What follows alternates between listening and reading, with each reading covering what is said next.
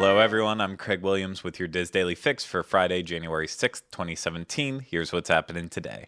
First up, we may have an opening date for Pandora, the world of Avatar, at Disney's Animal Kingdom.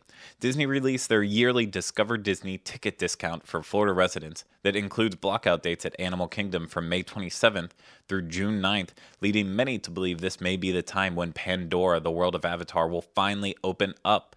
The only other thing opening at Animal Kingdom, potentially in the same time frame, will be Rivers of Light, but I would laugh in the face of any Disney executive that thinks anyone should be blocked out from finally seeing the show that has been delayed now for 9 months. If I didn't already make you sad enough from bringing up Rivers of Light, I do in fact have even sadder news to deliver. SeaWorld has announced that Tilikum, the orca whale that many know from the documentary Blackfish, has passed away. The 36-year-old whale has been facing serious and chronic health issues over the past year, and he was not able to make a full recovery from them. Despite Tilikum's past history and controversies, it is still sad to hear that one of SeaWorld's most well-known orcas that has entertained and educated many has passed on. The One Ocean Killer Whale Show at SeaWorld Orlando will still continue on as scheduled until their new Natural Orca Encounters opens up in the future. Also in the news, we now have pricing for the Delicious Disney, a Chef Series culinary event.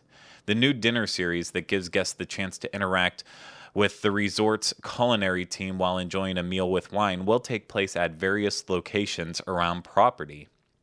The first event of the year is at Cinderella's Royal Table with Magic Kingdom's culinary director Robert Gilbert and costs a staggering $499 per person.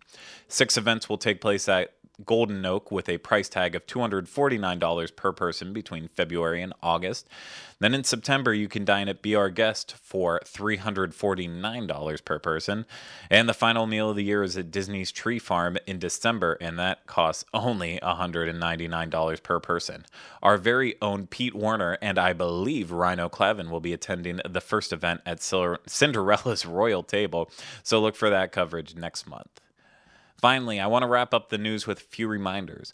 Blizzard Beach will be closed January 7th through the 9th due to projected low temperatures. And don't forget, the Walt Disney World Marathon is happening this weekend, so expect terrible traffic conditions on top of some really busy crowds.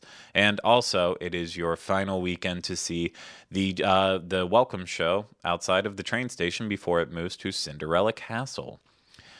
Today's featured article on the Diz comes from Traver Freeman as he gives some tips on how to work the system at Disneyland with a baby, such as taking full advantage of Rider Swap and finding creative ways to work the FastPass system. You can find that article and more at wdwinfo.com. With the Walt Disney World Marathons well underway, our trending thread is going crazy over on the Run Disney board. The 5K and the 10K are both over, and folks are revving up for the full and half races that take place this weekend. Posters are checking in with their PR times and excitement, as well as tips on hanging tough through the course and which characters you might get to stop and see. Check out the thread entitled Marathon Weekend 2017, started by Belle Ella, on our Run Disney forum at dizboards.com. Today on the Diz Unplugged, we'll have 2 shows for you. Now available on youtube.com/DizUnplugged, you'll find the latest episode of Diz Pop, where host Rhino Clavin discusses Disney's slate of movies for 2017, along with others outside of the Disney realm that he is personally excited for. Over on iTunes later today, you'll find the first episode of the year of Connecting with Walt, where host Michael Bowling discusses some of the great stories from D23's Destination D event that took place in November. Finally, your weekend weather. Out in Anaheim, you'll be seeing clouds with temperatures right around 70s and lows in the 50s.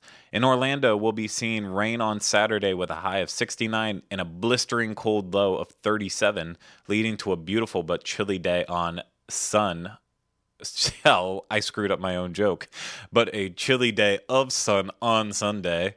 This pun's supposed to be in there, screwed it up, with a high of 55 and a low of 43. For links to all that was discussed in today's Diz Daily Fix, please visit the Daily Fix main page at wdwinfo.com/dailyfix. That's going to do it for me today, but we will be back with you on Monday for the next installment of the Diz Daily Fix. Have a great day, everyone.